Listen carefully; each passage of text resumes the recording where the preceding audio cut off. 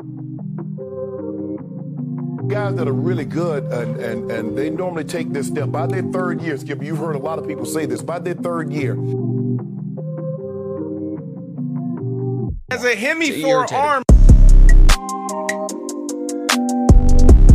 But he got better. He got better from first to second. And he got exponentially better between second and third. As a Hemi in his shoulder.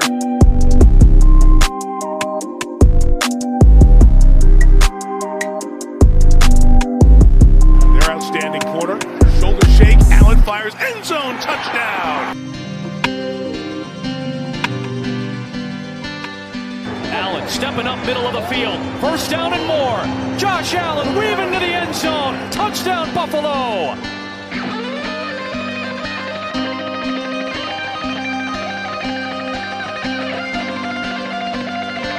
Allen, end zone shot, got a man, caught for the touchdown! Down in the red zone, wherever. As a Hemi forearm. This quarterback makes unbelievable plays.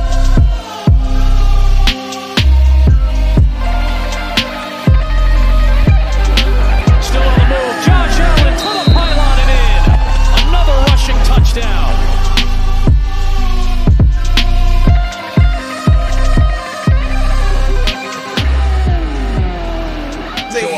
His shoulders. It's amazing. What's going on, Bills Mafia? It is Eli Fox, the host of the All Day Buffalo podcast. I am so glad to be back. Last week, I had to miss an episode, and I was pretty bummed out about it because it was all because of my recording equipment. My mic messed up on me. It just sounded like I was underwater. For some odd reason, I had to get a new mic. But then I tried to use my computer audio, and it was even worse. So I couldn't put anything out last Saturday. But honestly, it's probably a good thing because my predictions of the game would have been completely wrong. Last Sunday, the Bills lost to the Jacksonville Jaguars 9-6 in what was kind of, in all seriousness, one of the most boring, worst football games I have ever watched in my life. Like, it is right up there with the Bills-Jags game from the 2017 playoffs. Like, this game was just unbelievably boring. So much defense.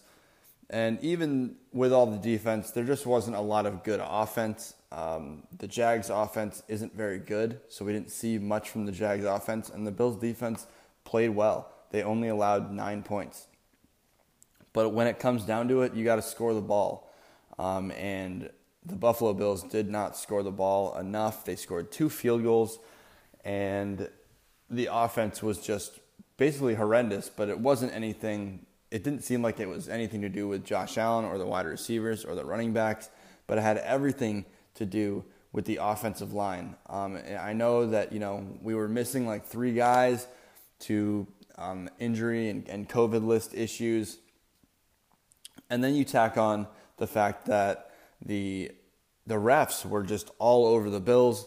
It just seemed like it was like an unfair game from the start.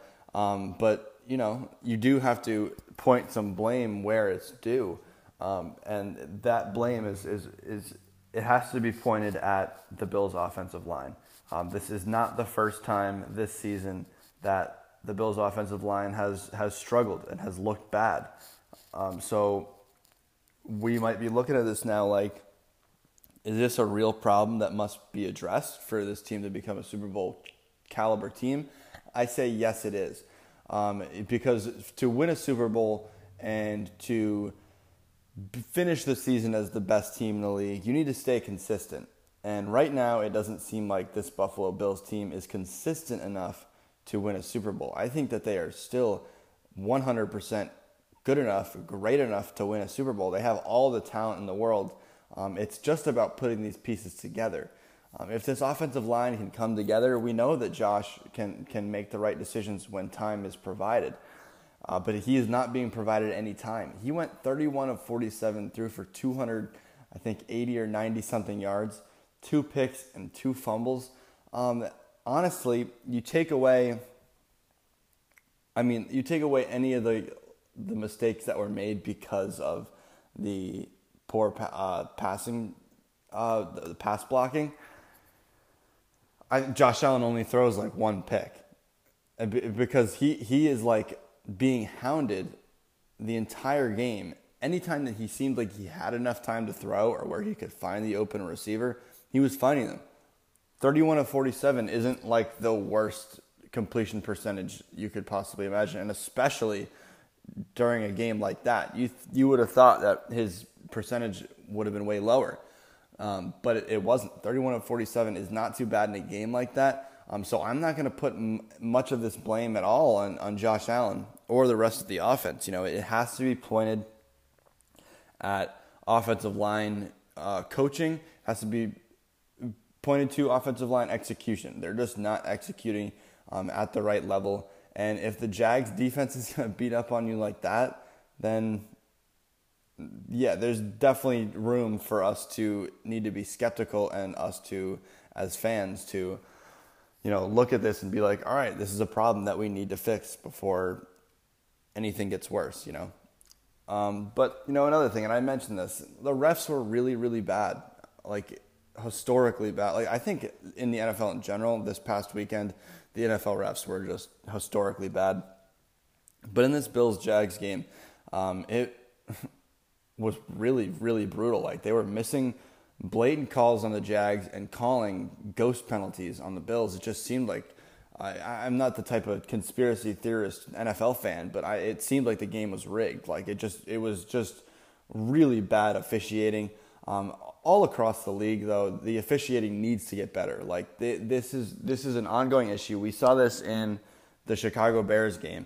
Why was that taunting call called on Marsh? I forget his first name, maybe like Cassius Marsh or something. But the referee hip checked him basically, and then threw a flag saying that he ran into the ref on purpose. Like it's just getting really out of hand. It seems like the refs feel like they have way too much power. With all these new rule changes, maybe they do have too much power. And by the end of the season, where the NFL and all of the officiating board or whoever they talk to needs to revisit all this type of stuff, because it is getting to a point where it's ruining the game.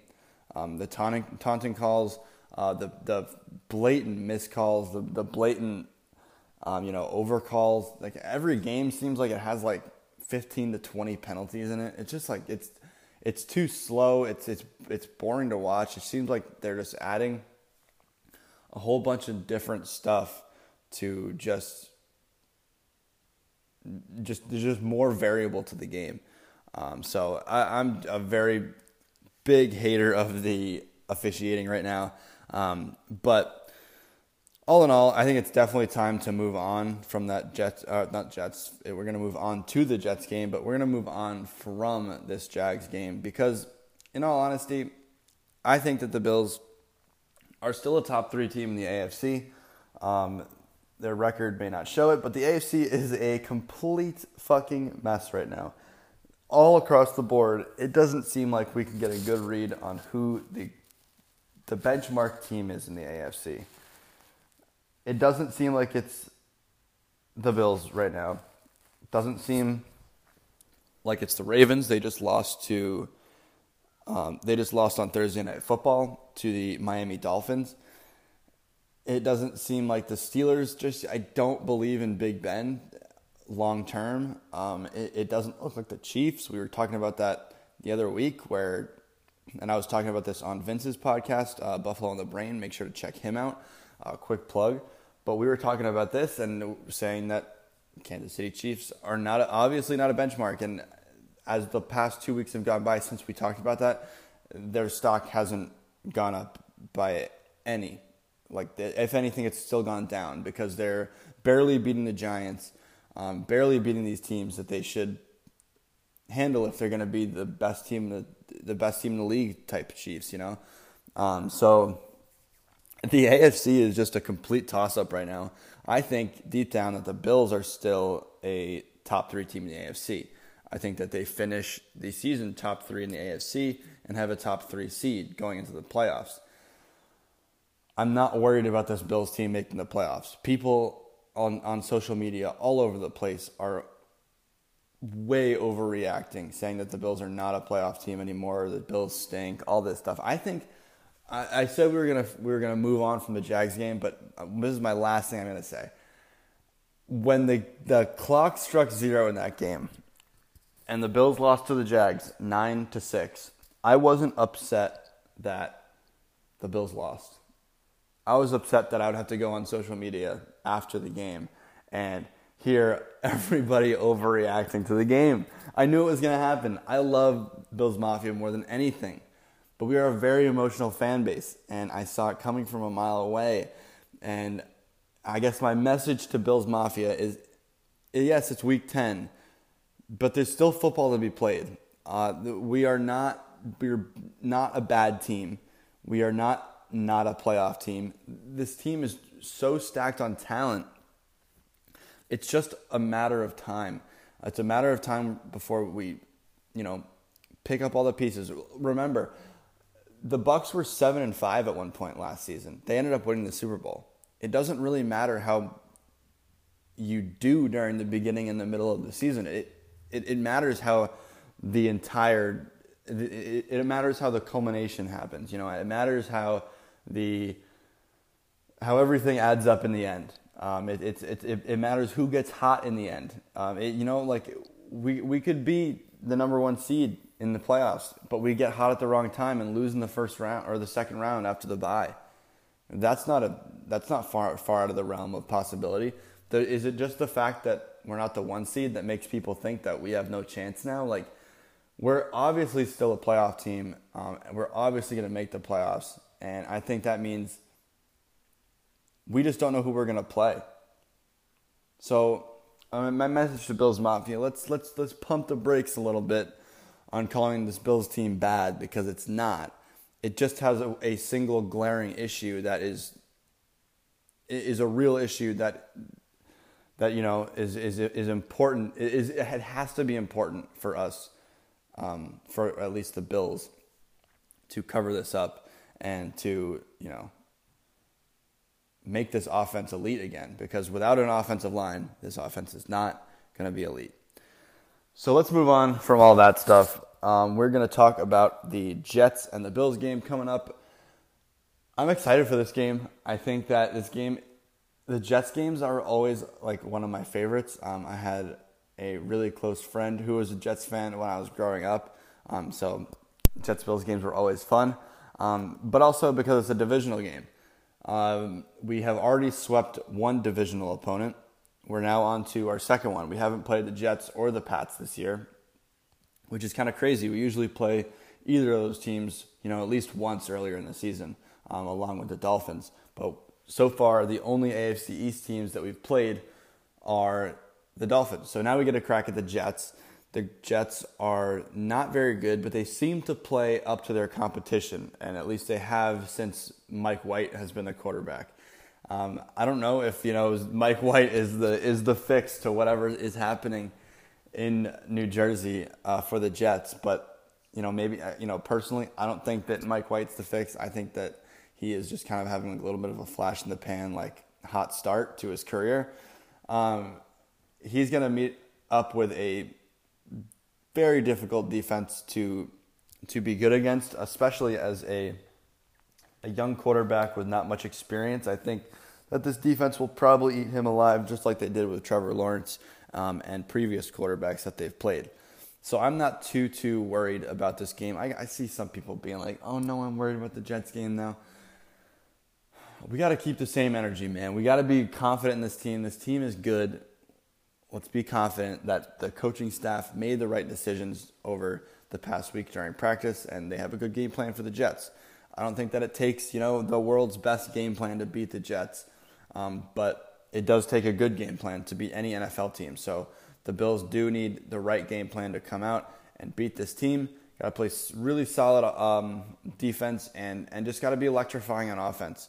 This defense, like I've been saying it all podcasts long, this Bills offense can be electrifying. It just, we gotta find a way for that line to become something that can be serviceable to us. Like we don't want our line being something that's dragging us down.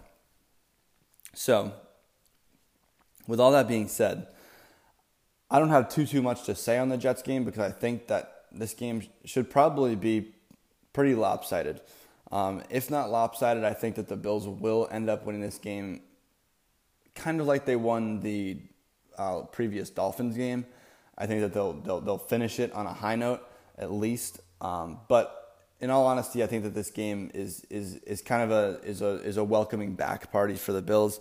I'm not going to make too many more predictions this season because it seems like it's just the hardest season for an NFL fan to predict anything because it's an any given Sunday league more than ever this season. Any team is beating anybody. It doesn't matter who's on the team, what the team's record is. It doesn't matter. Any given Sunday. That's why I have basically stopped betting on NFL games because it is impossible. You don't know who is going to win any of these games. So my one prediction that I will make is my score prediction, like I always like to make. I'm going to say the Bills win this game 28-11. No, 28-13. I think the Bills win 28-13. Jets get a few garbage time points. And the Bills, I think they just control this game through and through. I think it just from quarter one to quarter four, I think that the Bills can put the pressure on them and just keep it out of reach the whole game. So that's really all I got for you guys today. Thank you so much for listening. But before I go, I want to say, please check out the rest of the Built in Buffalo podcast content creators. Check out the YouTube channel. Check out us on Instagram, Twitter, Facebook, and TikTok. We are always posting on our platforms. So don't miss the latest updates from the Buffalo Bills through us on social media. So follow us there. And like I said, we got podcasts every day of the week. So you will, I'm sure, you can find at least something that works for you. You're going to find something that you like. And then you can find something that maybe one of your friends likes. And then that's how it works out. That's how we grow. And we love it. So thank you so much for tuning in to my show, the All Day Buffalo podcast. And be sure to check out more of Built in Buffalo's stuff all over the web. So thanks so much, guys. And as always, go Bills. The information in here is worth millions. This has been All Day Buffalo with your host, Eli Fox. Every Saturday, only on the Built in Buffalo Podcast Network.